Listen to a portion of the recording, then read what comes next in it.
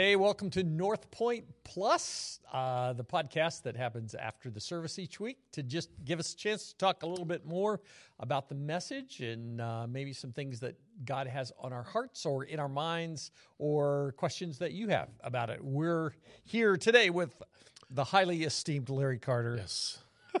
Yes. Greetings. Most favored one.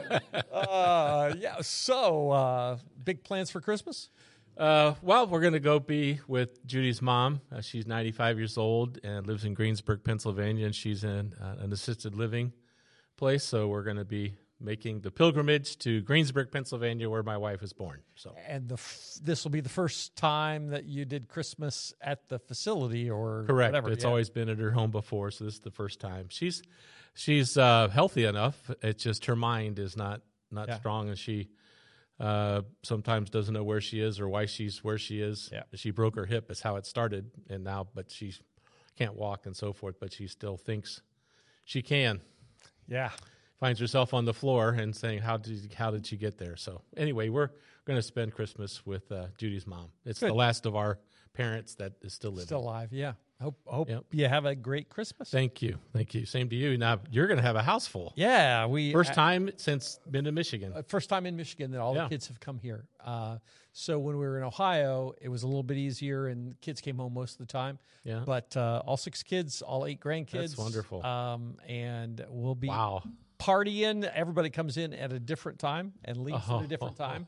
So we'll probably get close to 10 days with wow, that's ones awesome. Kids. So it'll be great. But Christmas Day, they're all going to be there on Christmas Day. Yeah, I think everybody will be here by the 22nd, I think. Oh, wow. And then they start to leave about the 27th, somewhere in there. All right. So well, that'll be fun. Congratulations. Yeah. I was talking to Judy about that this morning, and she was real happy for you. Yeah, so it'll be fun because we'll have the light show going on here. Oh, yeah, sure. So for the kids, they'll be able to see that, be a part of that. Well, your kids can volunteer to help. That's right. See? Maybe so.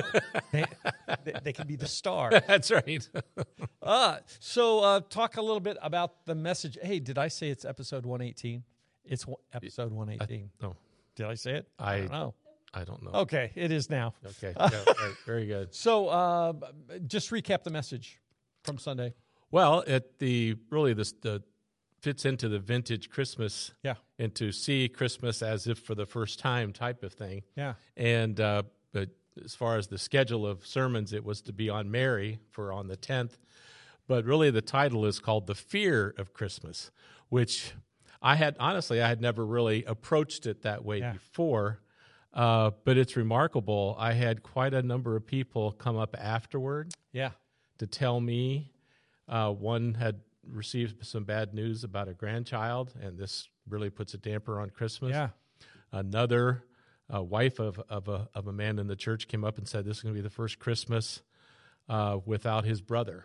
Wow. And so it just, and I had several comments like that from people. So I had never really thought about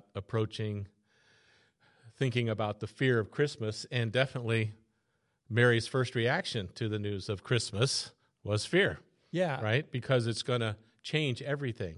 And I think that's what loss happens, is it changes everything, and things aren't the same as they were ever. They will never be again. So. Yeah, when we talked initially about kind of the way the Christmas series was going to lay out and how we wanted to, every year it's the same story. God's come to earth, and that never changes, and that is always powerful. But you're always trying to find a fresh lens to look at it. Right. And that comment that you just said a second ago, that with loss, there's always this sense of the unknown. That's right. And so as we were looking at things, I thought with Mary, with the birth of Jesus, everything would have been obviously a first time. First time to be pregnant, first time to have any kind of contractions, first time for a body to change, first time to go through the birth process. Sure. And probably, as you said in the message, we'll get there in a second, potentially not with her mom around to help talk her through that. Right. So, so there, I think for a lot of people, there is a sense as Christmas approaches that you say, I don't know how it's going to go this year. Yeah. And For a lot of people, I think there's fear about the volatility. Yep. Yeah, you never know what's going to happen when family gets together. When family gets together, and for a lot of people, Yeah. with the holidays, you know, you add alcohol to the mix. And, Yes. it really is kind of a fuse that's ready to be lit. Yep, that's right. And so you get to the other side, and you think, we just made it through another year. That's a win in and of itself. But to think in terms of how Mary and Joseph would approach that was cool. Mm-hmm. Anything else just that was a highlight for you in terms of preparation or thinking through the message? Just doing research on it, because I didn't have a sermon on the fear of Christmas. Fear of Christmas from Mary's perspective. Yeah. But you know what's interesting about that? I don't know if I've shared before.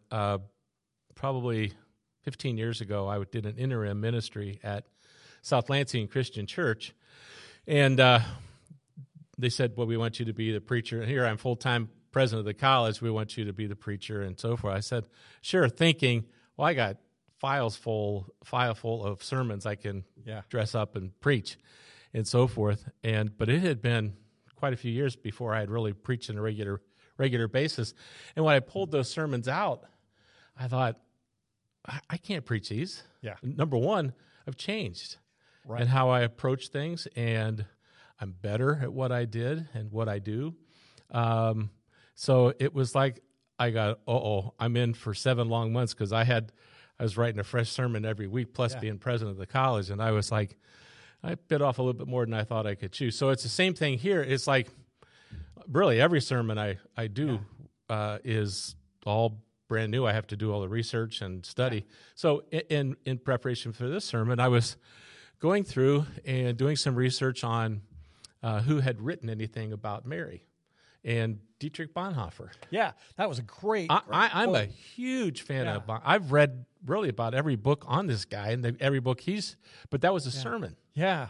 Really? That was a sermon he preached, and that was in there. And that, to me, that made the whole sermon. Yeah. Was discovering that one and being able to share that. That was an awesome quote he had. So, wow. Yeah, and I loved, we talked a little bit before you preached several weeks ago about the whole concept that Mary may have been a servant. Yeah, right. That was another thing I found. Yeah. And to me, that was just fascinating to think, that fills in some blanks potentially. Yeah, it does. For why parents are never mentioned, why, in our minds, it's obviously she's betrothed to Joseph, but they go, and it's just the two of them. Yeah, and she would have been young. Crazy kind of thing. Yeah, so So those are fun. Yeah. Well, that's what we preachers.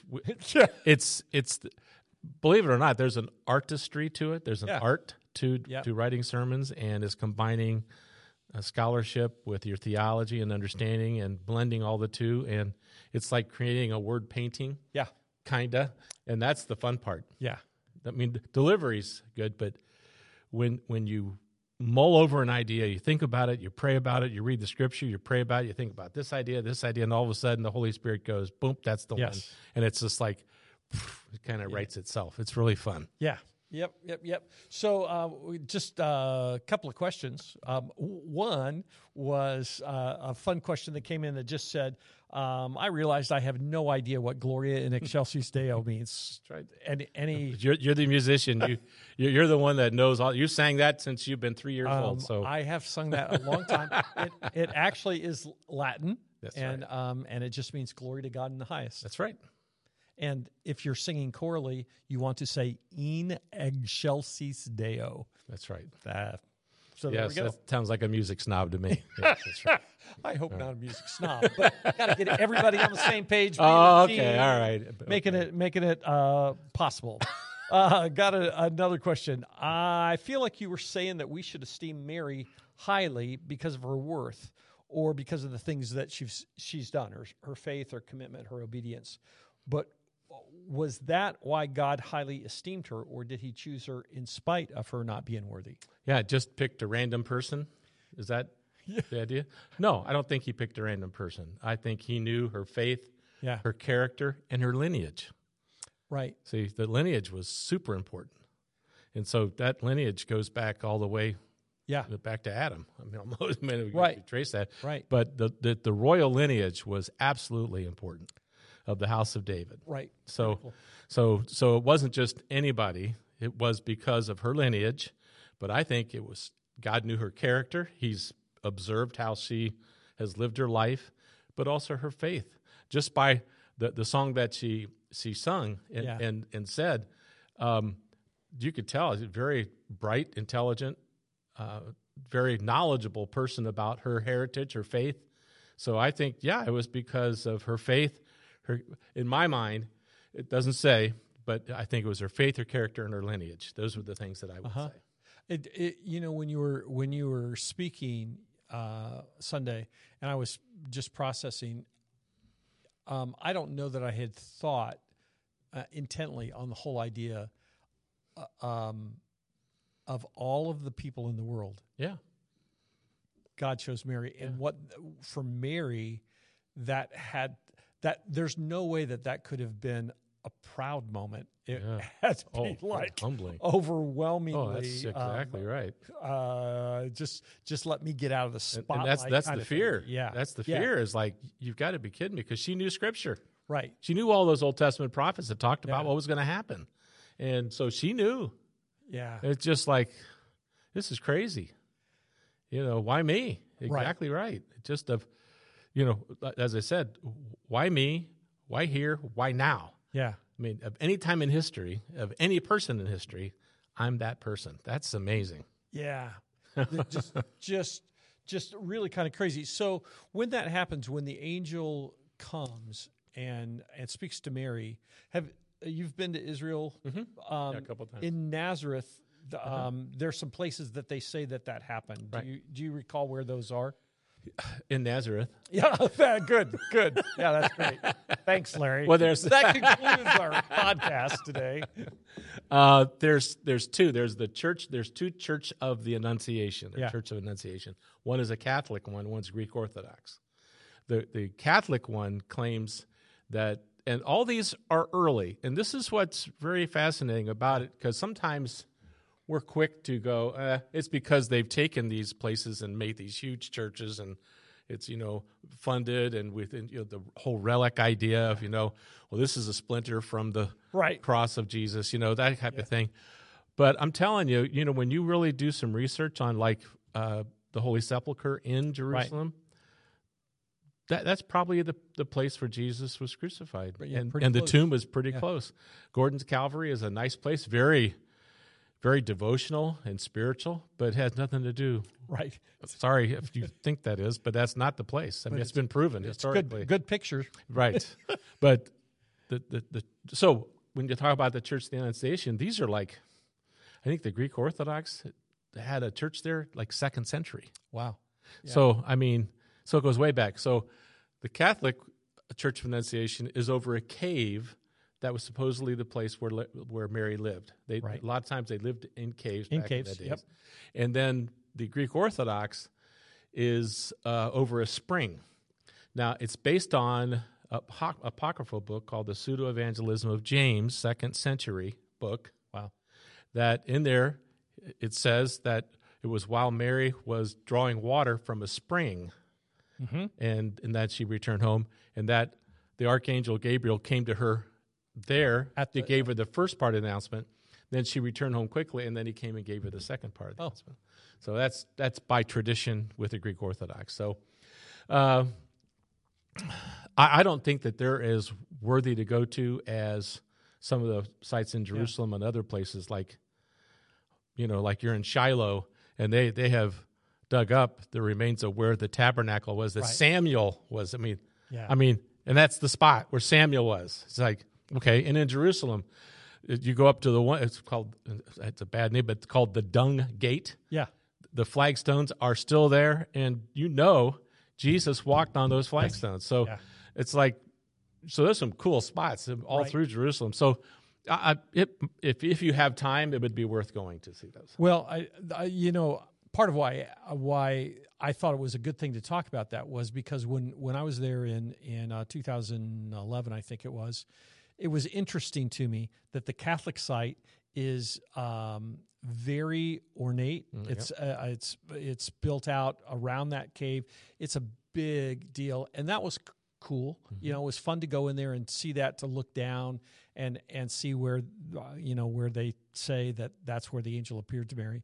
The Greek Orthodox one is humbler, but it has Greek Orthodox art in it, that kind of stuff. And the spring is really just a trickle. It's not much water there at all. And that was interesting to me because it made me think, I don't know that I've ever tried to contextualize to say, what was Mary doing when the angel came? Was it like in her bed at night? That kind of thing. Joseph thought it was a dream, but wondered about that when the angel came to him. But those two things, it just for me made me think about what that might have been for her. But the more powerful moment for me in Nazareth was actually outside of the Catholic Church of the Annunciation. They were doing a dig of the caves of the homes right around there, and so they are excavating homes where people lived in Nazareth. And if the Catholic Church of the Annunciation's in the right place, to me, I had one of those moments that you have in Israel where it's like overwhelming, where I thought, if that's the place where I am standing right now, Jesus as a boy would have run back and forth. That the people who lived in this house would have known absolutely that there goes Jesus. Because if you do the history, it was a very small town. I think some recounts 500 people, but even if that, there's a recreated village that you can go to, not far from those churches, and they've done all those digs right there, and it's on the side of a hillside where they had grape arbors and so forth, and it's all dated to the time of Christ and before Christ. And there's paths that go through there, and doggone well that's that Jesus and his buddies hung around. The other thing I didn't mention, because and that's a question we're going to talk about, Mary being an indentured servant, but it's in my brain. It said it helps answer maybe a little bit of a question, if that's true. And again, we have absolutely no idea. Right. And for example, all that Luke tells us is that he appeared to Mary. Doesn't say the nighttime, daytime, nothing. It just, thank you again, Bible, for not really giving us the details we really want to know, okay? But some commentators point out that it's always been a puzzle as to why Jesus was 30 before he left home. And that there's a stipulation that if you're an indentured servant, your kids are also a part of the deal until they become of age at age 30. Really? And so if that's all true, then there's an explanation as to why Jesus didn't start his ministry till 30, till he fulfilled his obligation as being a part of an indentured servant family. That's what some say. So whether that's true or not, I have no idea. The other conjecture is that Joseph died and he stayed to take care of Mary and so forth. Again, the Bible doesn't tell us. But so, we just add our little ideas and think. But anyway, it kind of makes sense, fills in some holes. Right. Why in the world did, because 30, that's not like 30 today. That's like 50 today type of thing. So it's like, so significant 30. part of your life. So anyway. Yeah. Where were we before that? There was something that... we were talking about the Church of the Annunciation. So just the whole concept that the small town, you call it a hillbilly town. Yeah, right.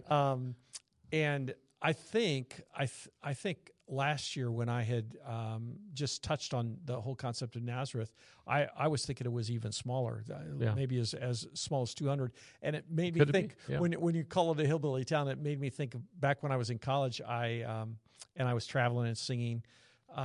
We went to a place called Stampin' Ground, Kentucky. Oh, there you go. I know that place. Sang at the church. I think I was actually there twice, and it really was. Stamping Ground, Kentucky was exactly what you would think Stamping Ground, Kentucky would be.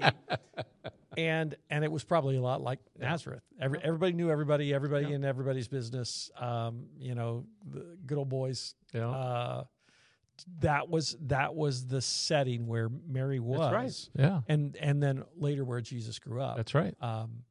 We tend to think Jesus, the Son of God.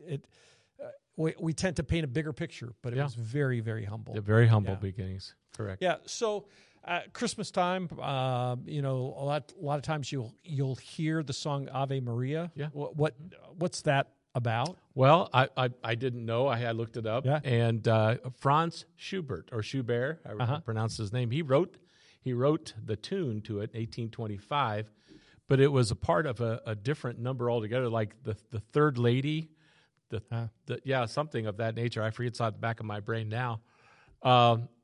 And that the tune was incorporated, and I think it's one of the verses made reference to, used the term Ave Maria in the song. Huh. And so that's how it came about. So it's like, some of the hymns we have, they take old tavern bar songs and put Christian words to them. Yeah. I forget what's some of those. One of the tunes, the tune for doxology. Yeah. That if you've been around church for a long time. Yeah. I grew up. Every time they took the offering, you'd bring the offering down, and everyone sing, "Praise God from whom all blessings flow." Yeah. The tune to that was what was called a Genevan jig. Okay. And when I was growing up, and in most churches, it was a very reverent. Yes. You would sing it very reverent with a sevenfold amen at the end of it. But it actually was a jig tune, right? That was a Genevan jig tune. So So I think it morphed into being what it is today. Yeah. So for lots of people who come from a non-denominational perspective, or let me just say it this way, not from a Catholic background, Mary, you kind of referred to this, Mary, we don't make much of Mary. Right. Why is that? Why do we not? Yeah. I think it's a reaction.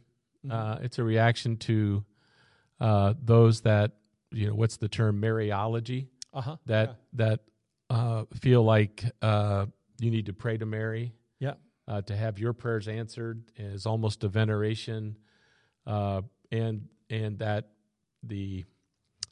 it's not even a theology, but the kind of bibliography, I guess, that goes around her, that she was a perpetual virgin, right, and that she was sinless herself. That's why I included it in my sermon. So and so it's like. That's kind of, for us, it's like, wow, it's not really biblical. I know it's a part of your tradition, right? But that's really not based in the Bible at all. And so I think it's a reaction on our part, is that there are some, now I think there's many, many Catholics that aren't into what we call Mariology, for lack of a better term. But I think there are some, and it's just a reaction to that. And I think that's very sad, because I think Mary is due honor. She is due, as much as we honor Moses and all these other characters. Mary's right up there. Right. I mean, in fact, I'd say Mary probably is more important than Moses and Joshua and those. I mean, she carried Jesus, right? Well, so clearly, when the angel comes to her and says, "You're highly favored," and that's why I said too, if God highly favors her, who are we not to highly favor Mary? So I think it's a pure reaction to some of what we might think is the stress that some Catholics put on Mary, to the point of almost worshiping her. Right. And so that's would be the problem. Yeah, it is. I think that there's a great challenge for us, just in the context of this conversation, to say, so much of the time we bring a mindset or a bias to how we read Scripture, and we miss things that are just there in plain sight, because we think, I don't want it. I don't want to be associated with this or that or whatever it is. That's very good. Or that's not the way I've ever thought about it before. And you all of a sudden you read a different translation, or you talk to someone with a different background who has a faith sometimes stronger than your own, that it makes you think, oh, wait, man, I've never thought in those terms before. And that's I think why it's so important that we keep going back to Scripture, and that we think with open arms rather than clear boundaries in terms of where people are in the process. God can use all kinds of people, all kinds of circumstances to teach us more about who He is. Right. Amen. Yeah. I agree totally. So the angel says to Mary, or Mary says to the angel, "I'm your servant. Let it be done to me as you say." How do we live that out? How do we apply that concept in terms of Mary's example? What's that mean for us practically? How do we give that some teeth? I think God speaks to us all the time. Whether we have the ears to hear it is another thing. Yeah. But I think there are times that we know God is leading us in a certain direction. But maybe out of fear or doubt about ourselves or any number of things, we decide not to do it. I think it goes back to that quote I have, faith is not believing something based on evidence, it's doing something regardless of the consequences. Right. And love that. And I think that's where we need to see what Mary did. Mary was obedient despite the consequences. It was like, whatever the consequences are, I need to follow what God has to say. Now, there's times in, I think, most people's lives, now it's not that God comes with an audible voice, but I think there's times when He's saying, how many times have you talked to guys that they were in high school and they were at some kind of a rally or something that they felt really God led them to full-time Christian ministry, and they knew it. Yeah. And they did not do it, and they knew it. And it's like after their first career, when they go to the second career, like they retire in their 50s, guess what they do? They go back to seminary and they go be a preacher because they knew all along. They knew what God said to do. Yeah. And they did it otherwise. See what I'm saying? Yeah. And so I think in varying degrees, God speaks to us, whether it's, you shouldn't marry her. Yep. God lets you know that. Right. You're not supposed to be with that woman. And yet you ignore what God says and you do it anyway. Right? Or a particular job or career, or God is leading you in a different direction. Did you go, but man, I got a great retirement package here. Right. So I think that's the application is when God speaks to you, and He does. Yeah. You can't tell me if you're a Christian, practicing Christian, that you haven't had God speak to you in some fashion, and that it's when He speaks, you obey. Right. And you say, all right, I'm going to obey you, and I'm going to go in this direction, and that's the end of the story. And sometimes, just for clarity, it's the flip of what you just said. Sometimes it's you have an opportunity to go someplace else, and God says, "No, that's right. Yeah, you need to stay and stick it out." That's right. And you think, I don't want it; it's too hard. And that's right. God says, "No, you got lessons to learn." That's right. And you do that. So that's just so good, because if you think in terms of Scripture, could Mary have run from the call of God?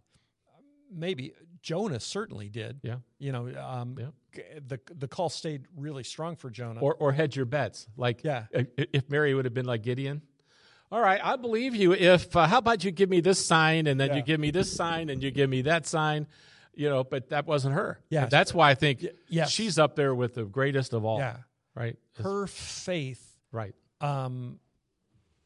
Like it's just hard to comprehend for her to say, okay, a rural culture, I know how babies are made. That's right.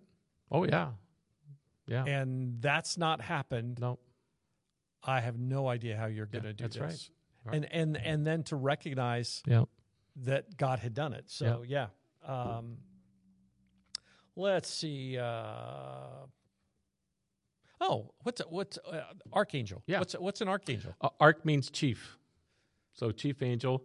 And now in some of the not like the Kansas City Chiefs, but no, they're not chief of anything right now. But Yeah. little inside podcast humor there because we have some Kansas City Chiefs fans around.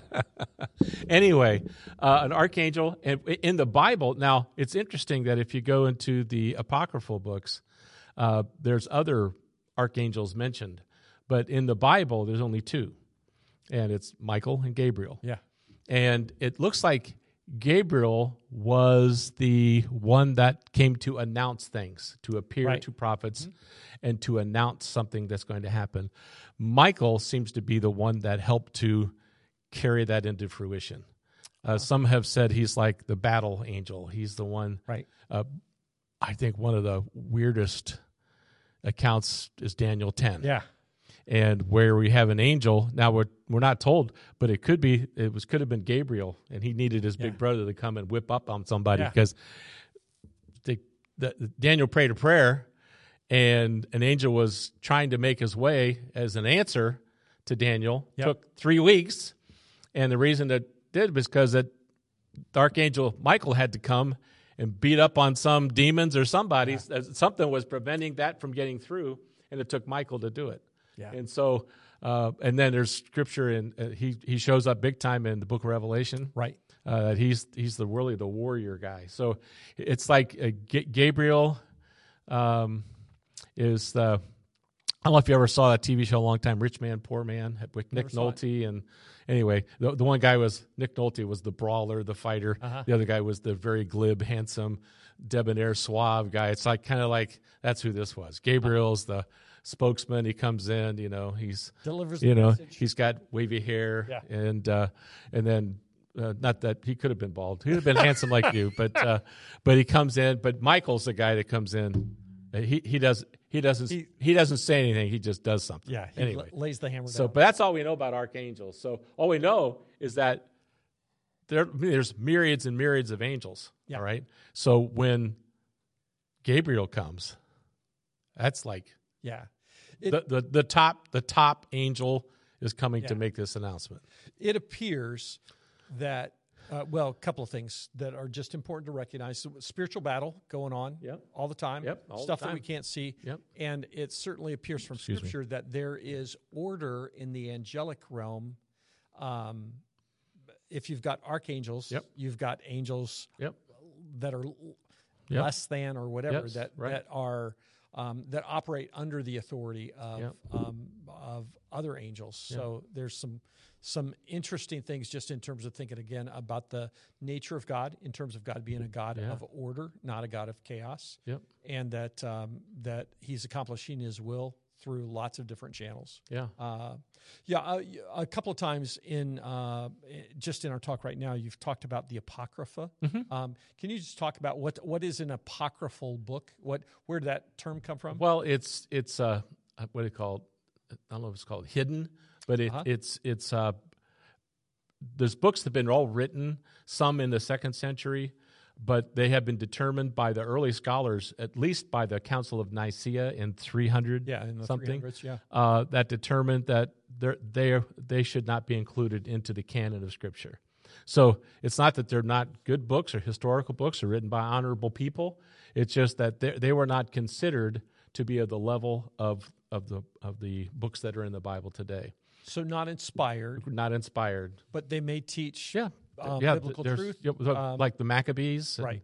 Historical truth. Historical. Book of Judith. I mean, there's Tobit. I mean, there's some interesting stories. Sometimes what happens is there's included in those accounts some really kind of bizarre instances or teachings, and you're going, no, it didn't happen. So it's like, the guy was probably legit and trying to share something he thought was true, but it was like, no, it's too weird. I mean, the Bible's weird enough, in many places. So lots of stuff to challenge us because God's lots bigger than we are. The other thing that just is a fascinating thing to me, and I've done some study on it, is about angels.